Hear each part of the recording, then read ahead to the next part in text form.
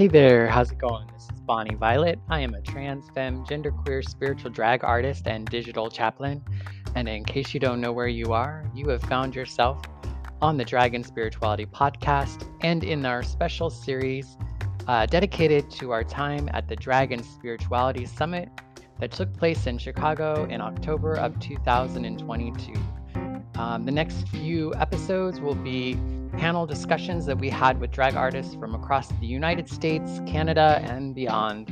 And we just wanted to share the audio with folks who are interested in drag and spirituality. So stay tuned and listen up and bear with the sound. My hope is that we'll work on it being great, but you know how that goes sometimes. So we did our best to try to capture some sound for our first ever Dragon Spirituality Summit in the hopes of being able to upload it here on a podcast for folks who couldn't be there in person. Thank you and enjoy. My name is John. I am a chaplain with the San Francisco Night Ministry. And my pronouns are he, him, his, with a Y. Holding space for queerness, not just because I like to sing those good old church songs. And welcome to all of our panelists here and online, Rebel and Diana and Mark, and maybe a week later if she's able to join us. She stuck at the airport dealing with luggage. We all been there. Very queer sensation. We're familiar with those things too. As we gather back together, I want to acknowledge that as we gather in Chicago, we are on the lands of the three fire peoples, the Ojibwe, the Odawa, and the Potawatomi. And this was also an area of trade, gathering, and healing for more than a dozen other Native tribes. Today, Chicagoland includes one of the largest and most diverse urban Native communities. The Native peoples are here. They are alive. They continue a tradition. And may we walk together respectfully in community. So also to acknowledge that this is a conversation that might bring up some uncomfortable and difficult feelings. For those of us who have experienced such things as spiritual and religious trauma and abuse, and other topics that might have injured us as queer folk. And so, as a moment, let's all just take a breath and ground ourselves, whether we're here in the room or watching online.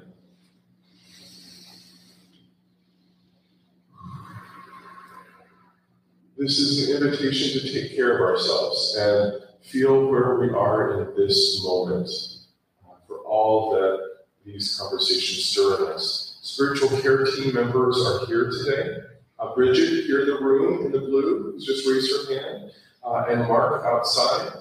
If you do need to talk to someone based on anything in this panel or another panel, or you just want to check in, have a non-sectarian or other type of blessing or prayer or a tarot reading tonight when our tarot readers are back, you are welcome to participate in your own spiritual care by seeking out those identified who have given their time and energies to that cause. As I said, I work with the San Francisco Night Ministry, and I am a chaplain. I say that the streets have ordained me, even if the church has not quite yet. It's been a long path. I am a prodigal seminarian and promiscuous, denominationally explorative worshiper. And like many of us, as we have heard, drag folk are the priests of our community. I appreciated that being brought back as a review of our previous panel. We are officially, unofficially, formally and informally grassroots spiritual practitioners. We're GSPs. So you can add that to your business cards. Okay, you're a GSP, a grassroots spiritual practitioner. That's a degree the community gives you. Welcome again to our panel. I would love it if each of you might share briefly a little bit about yourselves and your context and how you have worked with the drag and gender expansive communities. And I'll start with Rebel here in the room.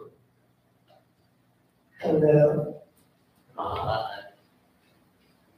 We have named us Body Rebel. We live from pronouns we, they, and flux. And I am a collective of molecules and biotics and cells, the dreams of my ancestors, the future wishes of my descendants, and so many other things.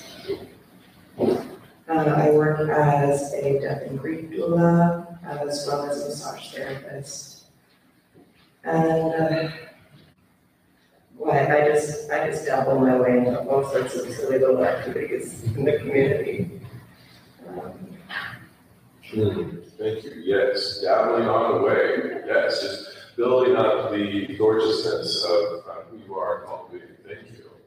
And Diana, might you share a little bit about your working context? Hi, I'm Diana.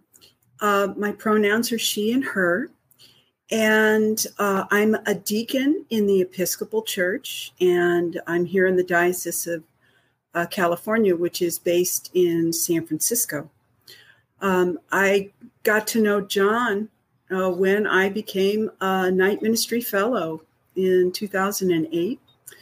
And that's mostly where my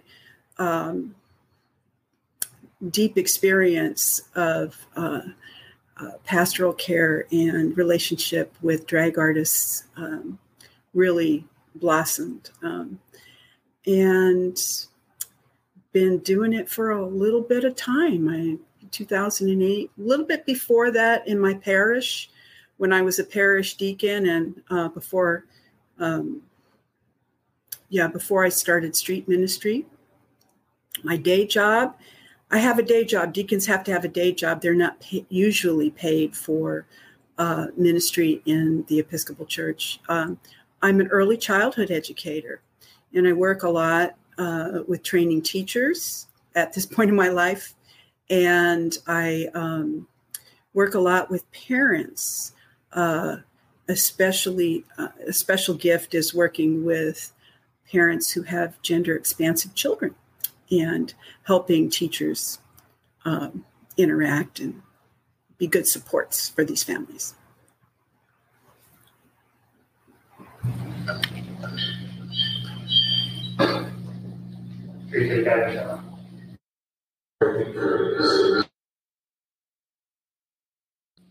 Mark, how about yourself? Can you share a little bit about your context of working with drag artists? Sure. Good afternoon. At least on the East Coast, it's afternoon. And it's good to be with you all. Thanks for inviting me. I'm Pastor Mark Urson. I'm a pastor in the Lutheran Church, and my pronouns are he, him. And probably best to talk about my previous context because I have recently moved. But I was serving as pastor of St. John's Lutheran Church on Christopher Street in Manhattan. My colleagues got tired of me saying it was a stone's throw from the stone wall. We were just on the other side of 7th Avenue. And I went there in 2011. Congregation was really struggling. They had just gone through some very traumatic experiences, and there was next to nothing. It was truly a blank slate that I had to work with. And I started having requests from the neighborhood, from folks in the neighborhood. And one performer in particular wanted to do what she referred to as trans fashion shows. And I said, great, because at that point, I just wanted to get people in the door in some way or another. And after seeing it, one of the nights, one of the performers came up to me afterwards and said, you have no idea how important it was that this happened here. And I was like, oh, great. Yeah, great. And thankfully, they wouldn't let me just brush it off. And they said again, no, you have no idea how important this was, that it happened here, that it happened in the sanctuary. And from there, I got the idea that we would have a lip sync evening of using gospel music rather than just pop music. And what transpired over the next years was one of the most organic experiences I've ever had. And long story short, maybe that's too late, but what it became was a ministry to the ballroom community, and had wonderful interactions with various houses of the ballroom community. And we would have monthly services. I started calling them gospel night because of the kind of music we were using. But then it turned into, somebody named it Inspirational Gospel Showcase. And it became a wonderful mix of ballroom type performances mixed in with a little bit of liturgy and a little bit of preaching here and there. And we ended up developing quite a loyal congregation that would gather each month. And I had a wonderful crew of people who all were connected with the ballroom community. And they would plan it and provide all the support necessary for it to happen. And I'm glad to say that I've left St. John's this past summer, but I'm really glad to see that the ministry is continuing. And just a side note, we also became sort of the unofficial memorial chapel because so many people, when they were looking to have a memorial event for one who had departed, they wanted to have a place where they could have an authentic celebration of that person's life, which wasn't always possible with the families of the person who had passed. So it was quite a growing experience. It taught me so much because I had so little experience with the community that I was now ministering to, and they just taught me and blessed me in so many ways. I appreciate how what you shared, Mark, touches upon the importance of ritual and the need that we all have to ritually engage spiritual practices, to mark and honor the ways in which we live our lives. That's one of the things, Rebel, that you had spoken with me about as an important aspect of care and expression within the drag community. Might you share a little bit more about the importance of ritual? So ritual in context of drag, I mean, you hear so often the process of adorning the body and having the body as the altar to step into this sense of self that you get to imagine. And there's so much play and pleasure in that imagining of self. And you step into that role, in that presence. You come and perform and interact and move with spirit or the energy of the room. And then there's also this, my favorite part of putting on makeup is the delicious unfolding of taking it all off, of stripping down back to my silly little human body and regrounding in a new context, letting it unfold. I appreciate we hear a lot about putting the ornamentation on. We often hear less about taking it off. And I appreciate how you framed it as a grounding activity, one that can sort of bring us back into maybe more the everyday flows of the world that seem to surround us.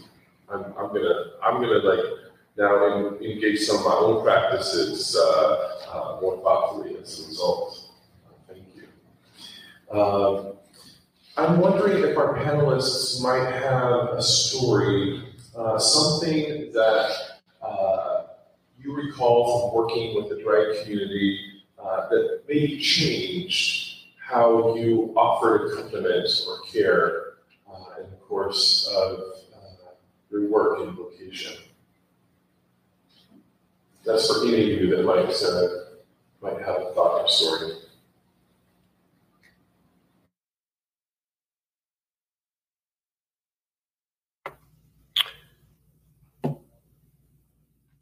I guess I'll jump in. And I remember one of the memorials, somebody was doing a tribute, a lip sync tribute for the person who had passed.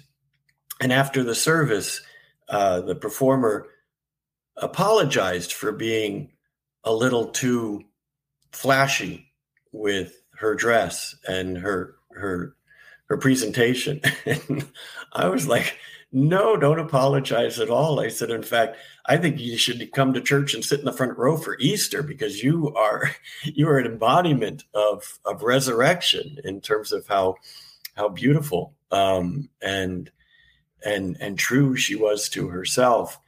And encounter like that and others just taught me that, there's so many voices that people have heard along their journey that tell them they don't belong in a faith community. They don't belong and what they appreciate about themselves doesn't belong in that ritual setting. And so much of my contribution to those services over the years was to help people think in new ways and hear new voices, and hear an invitation that was, radical, which is the invitation that I hear from Jesus. And so I'm just echoing that, and to really make sure that we are being strong voices of proclamation, as not that everybody's got all the right answers, but to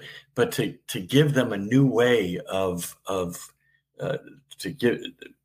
hearing God's grace-filled invitation into living a life. Thank you, Mark. I appreciate your ability to speak invitation and inspiration, and the encouragement of bringing full self into our spaces of religious practice, which so often have been uninvited and have been places of scorn and ridicule. Diane, did you raise your hand? Yeah, I just was thinking about that. I really resonated with what Mark had to say about, welcoming folks into the parish, your parish church for all kinds of rituals. My experience had been that, we had done a lot of that over the years. And then I had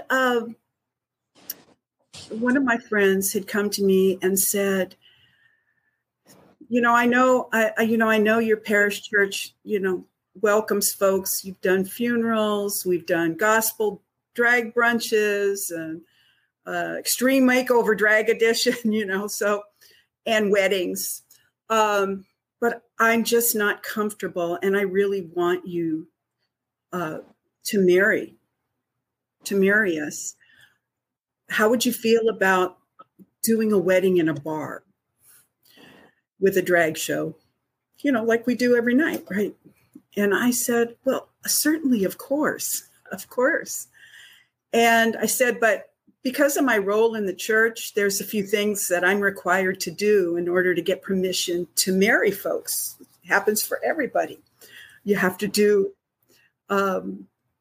premarital counseling and all the things, right? All the things.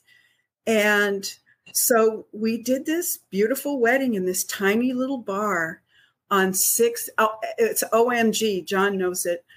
It's very tiny. And I mean, I think then I really realized that we had to bring the ritual, when invited, out into the community.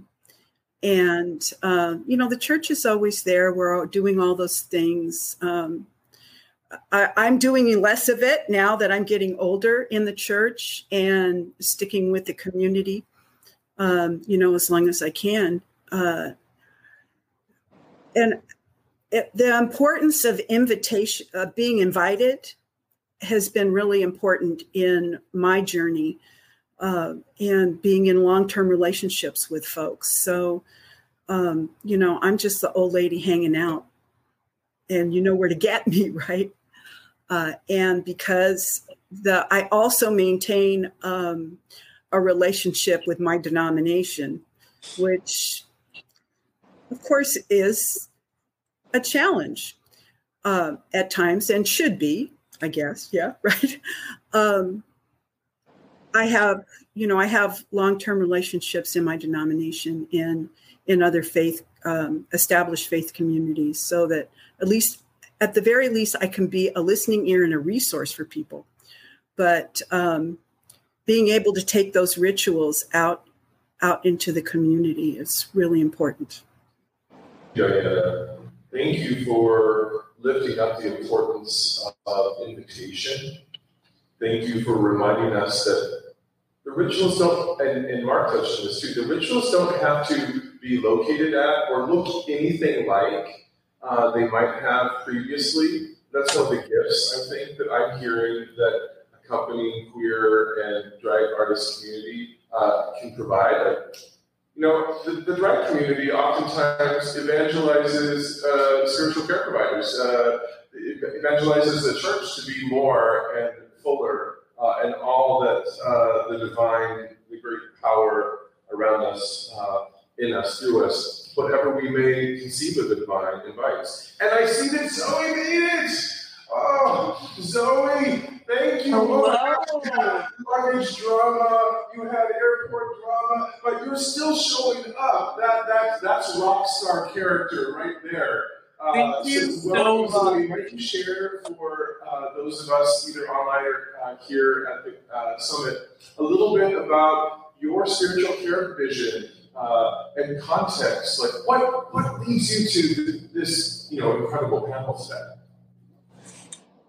Okay. Hello, I'm Zoe. I'm 22. I'm from Detroit, Michigan.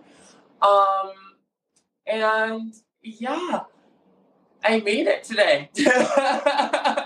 I'm still taking a couple of deep breaths, but I still made it. My friend that I'm traveling with is waiting for my luggage still. I went to the hotel, threw something on, and we're here, so it still feels totally otherworldly to be looking at my phone right now because my laptop is with my friend.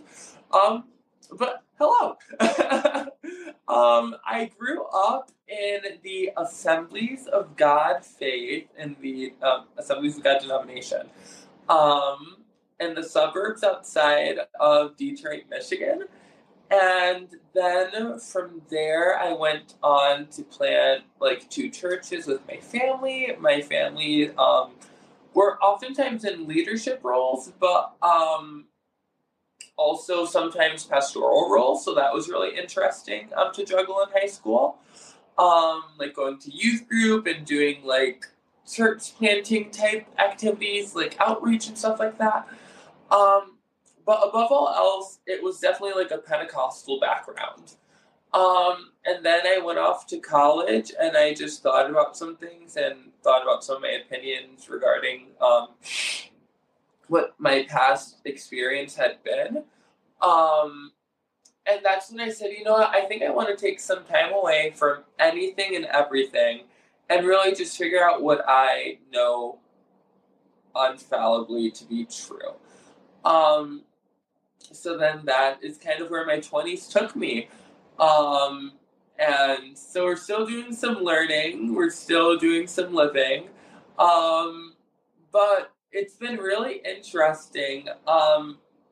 And I would just love to point out that one of my favorite things that 22, that's how old I am now, what that has taught me, has just been that, like, while I stepped away from the Christian denomination faith, it's so interesting to me how many of the things that I'm picking up to be like true for my own life and my own self, my own morality, how much is lining up. So yeah, I guess I'm just a Zoe of my roots. Thank you, Zoe. Zoe, I appreciate you sharing some of your narrative, because one of the things I heard struck me as common within the queer and drag community. Many of us may have multi-religious belonging. Many of us maybe have stepped away from our traditions of origin because they have felt unsafe. We might be trying to dabble back with them again at times when they resonate or serve us. Or we might be looking only in other directions. I'm wondering if anyone on the panel might speak a bit to some of the common narratives that you have heard or experienced yourself amongst the queer or drag spiritual seeking communities. Yes, Rebel. So I personally, my mother is Catholic, so I've been in the White Catholic Church. My dad is a Black Baptist, so I've been in the Black Baptist Church. I've very much experienced the similarities between them and the differences and sense of expression in each of them as well. And the spirit definitely lives there in different ways. The feeling is different. The feeling in this church is different. And I've known a lot of my own queer friends who have, started out in the church very young and still feel a sense of attachment to that spirit, and at the same time understand that that space, that context they were pushed out of it. And what I also see, and this is very evident in drag, I have a lot of friends that are musicians as well, those spaces become spaces of communion and of worship as well. I feel the way divinity moves from the flow of curation and the conversation between them and their fellow performers and the audience. And I've heard a lot of these amazing artists here speak of the experience of that flow of energy when they're performing, they connect with the audience and how there's just nothing quite like it. And I think that we can find those pockets of worship with each other, with ourselves, sitting in circle, gathering in these different ways. And I think each time we do it, it is a little bit different every time. Every connection, every audience connection, is gonna feel a little bit different.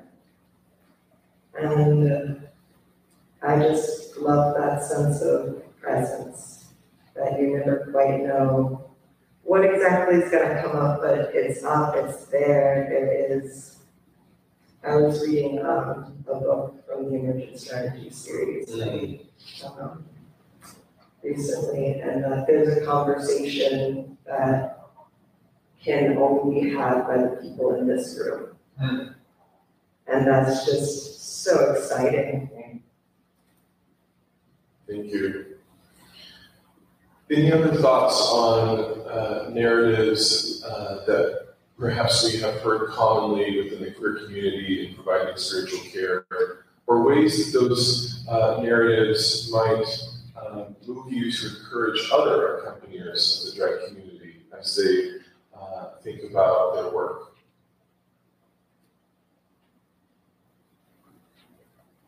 Diane. I'm looking for all the buttons. I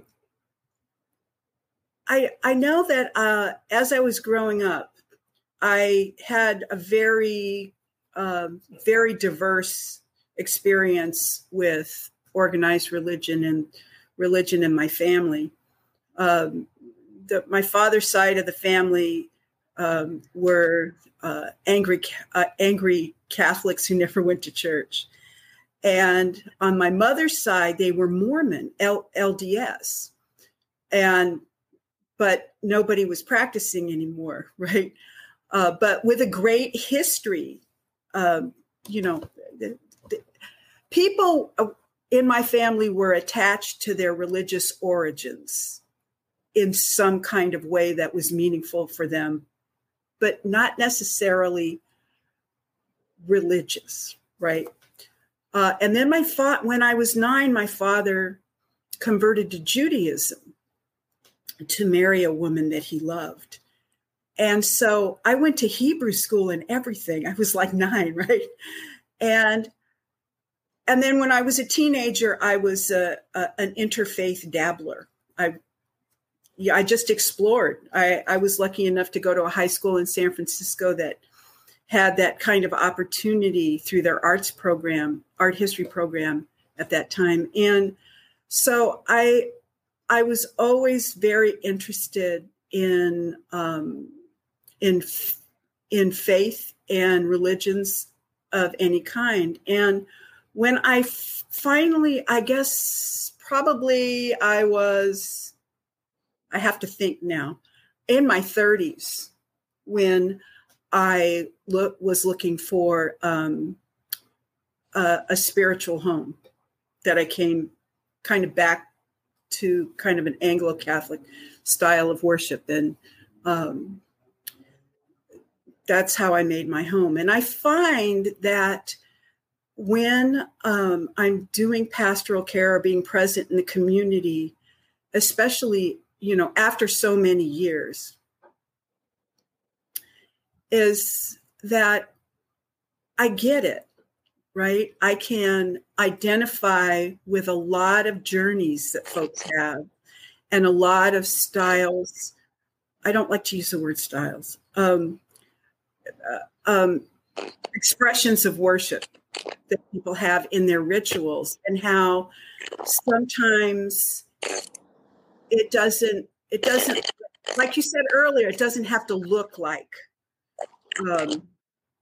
what folks will expect. And I'm good to roll with it. It's like, okay, I understand this. This is important. The beauty of the ritual of, your family of origin, maybe, still has meaning, and this all good. And so I feel I'm able to be comfortable with it, which is, I think, I'm pretty happy with that.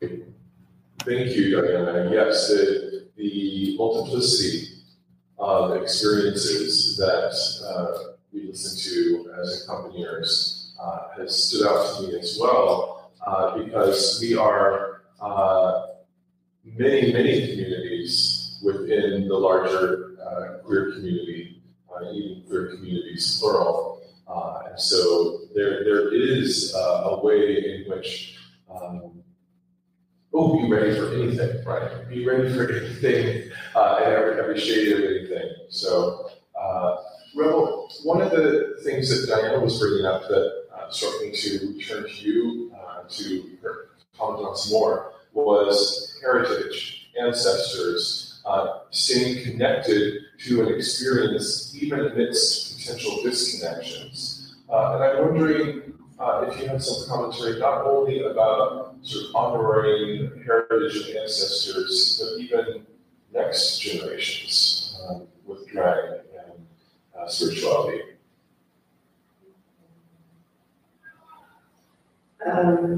Yeah. And okay, let's start with ancestors. Yeah. My brain is splitting in all these different directions. No, gave you a lot of that question. Gave you a lot of that question. Layers. With ancestors, it's what you don't have to work with all of your ancestors. You just don't. You don't have to honor and venerate people that do not honor you, have not done the work in their journeys in order to support your own. Yes. So find the ancestors that do show up for you and invite them in and follow their practices. There are some ancestors that are very present for me. There are others that are distant. There are some that I have told that you have other descendants that you can work with. You can find them, you can seek forgiveness through them, you can find healing through them. I'm not the descendant for you. I'm not it. And so just as any relationship in this walking world, any relationship in on the other side of things, through the veil, spirit, the next world, however, whatever language that you use that affirms you, you can have boundaries in those relationships as well. You can ask for what you need, you can leave what doesn't work for you, and please do. They want to be with you. Just like for me, I want my descendants to be able to reach me. I want to be around them. I think all the time of like, when would they call me?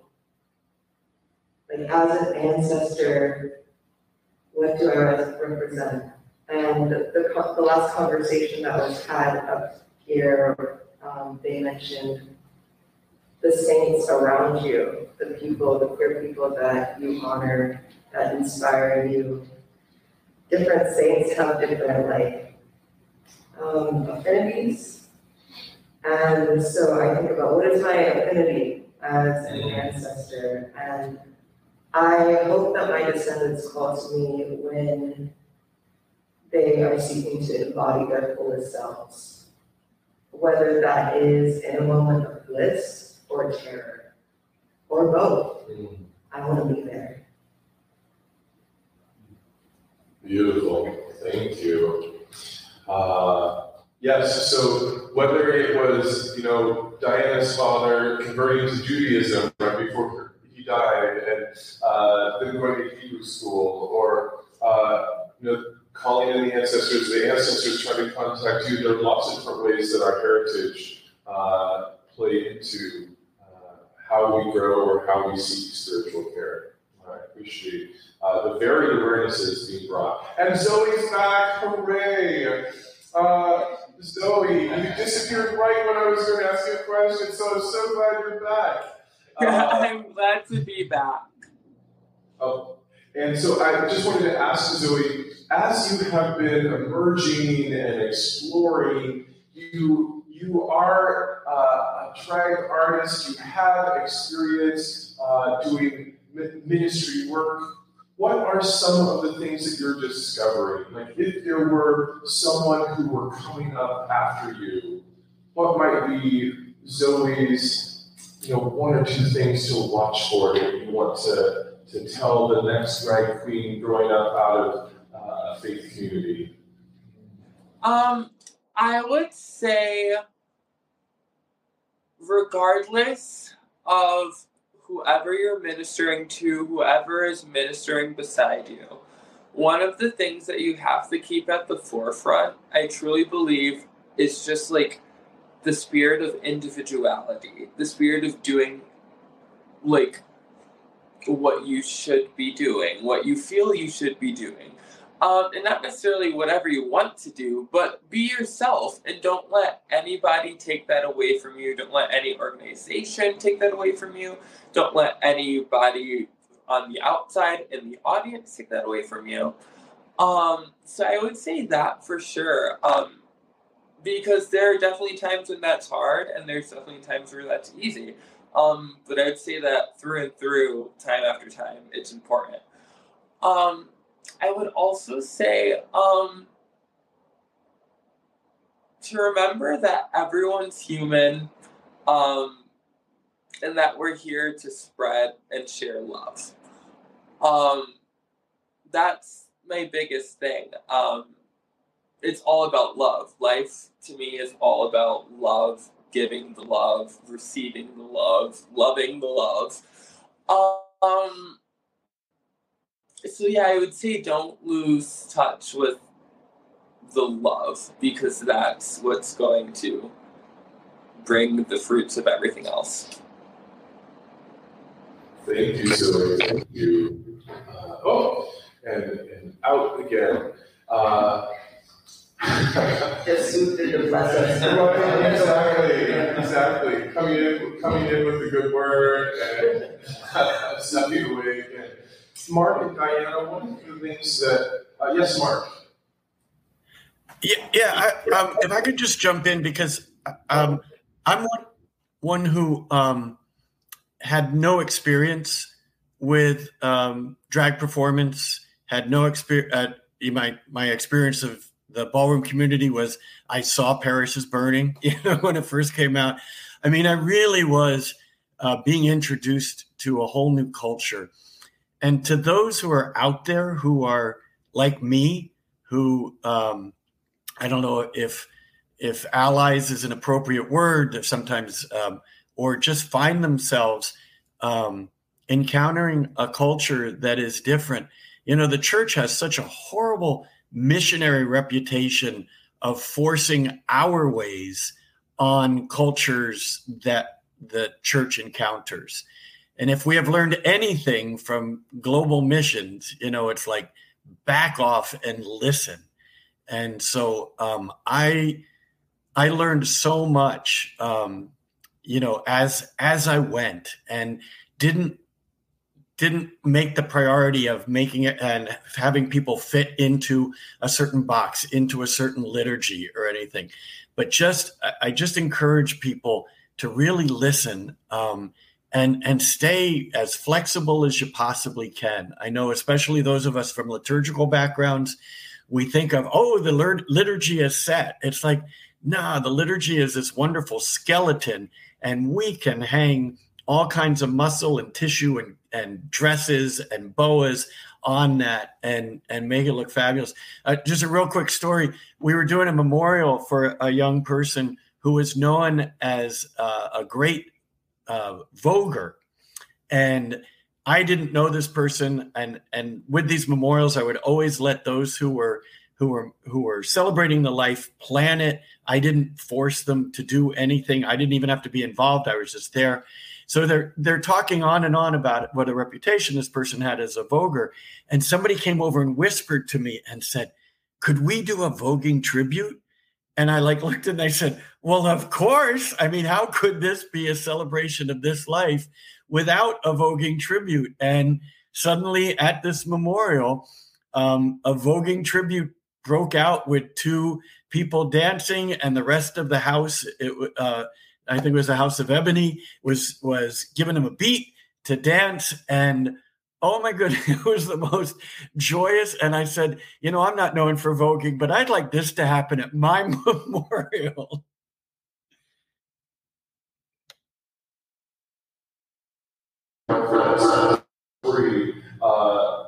Really sort of enlivened you as you were telling it, enlivened me hearing it.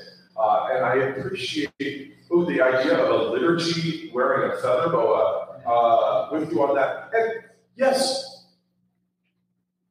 it's the ways in which we changed, right, as we engage with others, as we are in authentic community, authentic relationship with others. That's a question I have for each of the panelists. As you have engaged with the drag or the gender expressive, expansive community, what are ways that you and or your faith has changed? Oh, Diana, I saw you take a deep breath. Does the seat feel comfortable, Diana? Is the seat feeling uncomfortable? Okie dokie. So, I was a person who was very, obviously I didn't grow up in any one church. I had a lot of experiences as a child and a teenager and an adult that I felt that I had to explain myself for. I would say that I felt, a lot of shame about my background. And as I developed, as an adult and I did a lot of therapy, believe me. Developed and grew in my role as a church-going person. And in my vocation, as I came to understand my vocation as a minister in the church, I still carried some of that. When you go through a whole process and you're standing in front of, a whole national organization, and you just feel like this small, right? I'm this small. And yet I went through it, and I completed requirements. I didn't fudge. And, what did I have to be ashamed about? It was just all me, right? And when I began my ministry was San Francisco Night Ministry, and, I was walking on the first 2 years. It was awesome because it was a paid fellowship. So I was walking on the street in the middle of the night, 5 nights a week. That's pretty consistent. You see me pretty consistently, in the bars and the nightclubs and on the streets. And that whole experience changed me. First of all, I wasn't supposed to be on the street. My grandmother was rolling over in her grave or puffing in her urn or something.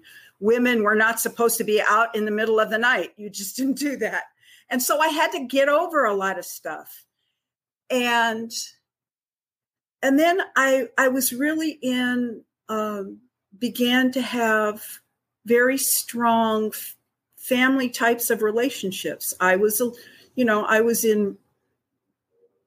can't remember how old I was when I started. I was in my 50s when I started. I look good, don't I? Anyway, I started in my 50s. So I was like a total late bloomer. And I started doing things that I had never done before. And I had to learn how to sit on a bar stool. Oh my God. You fall off of those and break a hip. But over the years, I have developed very long-term family type of relationships with folks as an elder. So I'm like walking into my elderhood and realizing that I'm doing that.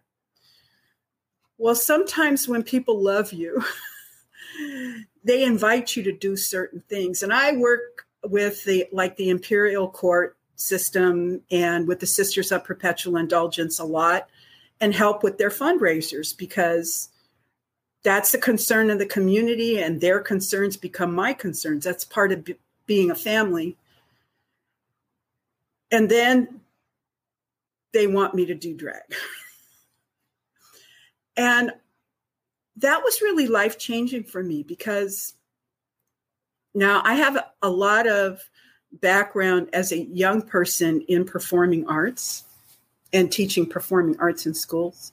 So this was just another layer of it. And to have the joy of somebody that you've been in a relationship with for a long time, you know what their day-to-day life is, you know what their sorrows and joys are, you know what they do for a living, and they're beating your face. And loaning you clothes and teaching you how to do the whole thing.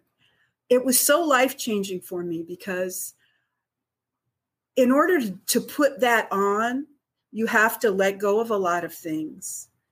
And you have to, I found that I was able to express parts of myself that I longed to, and that the love that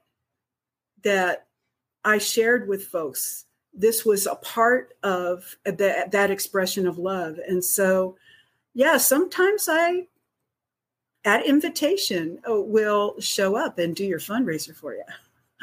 And it's really it has been life-changing for me. And I think, John, you've been there a long time. I think we've worked together for at least 10 years around each other and with each other. I think that's true. So, yeah. Yes, thank you, Diana. And I know, Mark, you said you weren't part of the ballroom culture, but I've judged a drag show with you, and you had some criteria that you were asking for people to meet. So I know that you've been changed too.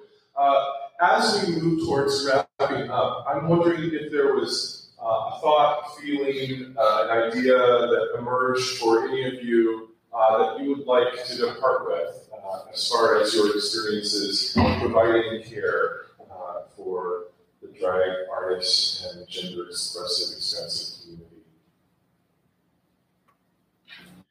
Well, I'll also answer the last question about how it changed us, and maybe also answer the question that you just asked. It saddens me to hear faith communities be so strict, so set up so many obstacles, be so unwelcoming. Because to me, what has probably changed me the most is by growing in my understanding of the radical welcome of God, then I myself am more welcomed into the presence of the divine. And it's sort of, it's that when you show mercy, you will know mercy. And it just saddens me when people have an image of the divine that is so limited and limiting. The old phrase, "Your God is too small." And I think when we appreciate the all welcoming divine, then we ourselves grow in how we understand ourselves to be welcomed. We understand ourselves to be loved. We understand ourselves to be the recipient of infinite mercy. And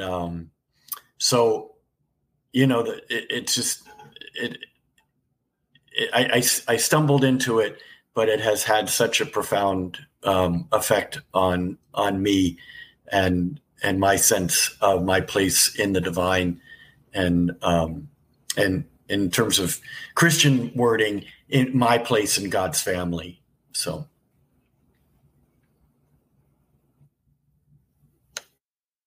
Thank you, Diana.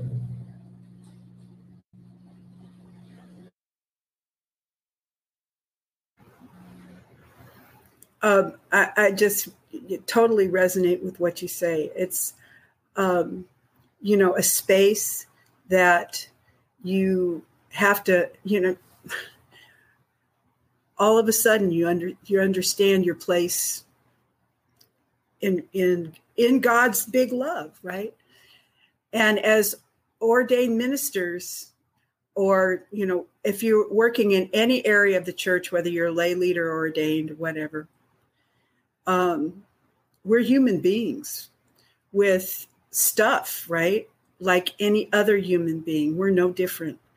And when they do try to fit you into a box, they do. The institution does. And, the institution, the people in the institution need healing. And I think, though, we minister with no agenda, we're supposed to empty ourselves and all this stuff. We are human beings. And I know for me, my experience with ministry in the drag community and the queer community has really, like you say, Mark, has really showed me that divine place, and that, I'm loved and accepted, and go ahead. I'm blathering. Don't blather. Thank you, Diana. Yes. One thing for all care providers to know is when they're blathering and to be quiet. Well, Diana, I'm right there with you. But I especially want to give Rebel the last word in this panel, because they've had to survive through being with a whole bunch of callers. So Rebel, things, anything that has struck you or that you would like to leave the audience on with? I would just love people to be invited to staying curious about yourselves, about the world around you, and allow yourself to be curious about your environment. It's going to look a little different for everyone, and it's going to be made up of so many different other things pulled together. It's a mosaic. Thank you. Thank you. May we all live into the fullness. May we all find ways for the full expression of the divine to within us, and may we seek our fullness at lunch that comes next. So thank you all. We will break now and have a little bit to eat, and then come back for our programming.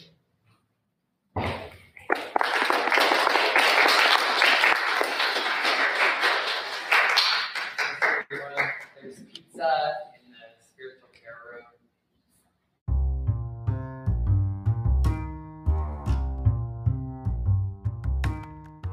Hi there, this is Bonnie Violet again. Thanks so much. We really hope you enjoyed our panel discussion or the plenary or whatever part of the Dragon Spirituality Summit you just listened to.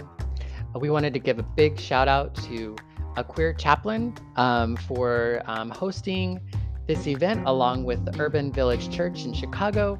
You can check out the links in the description to connect with each of those orgs and learn more about their work.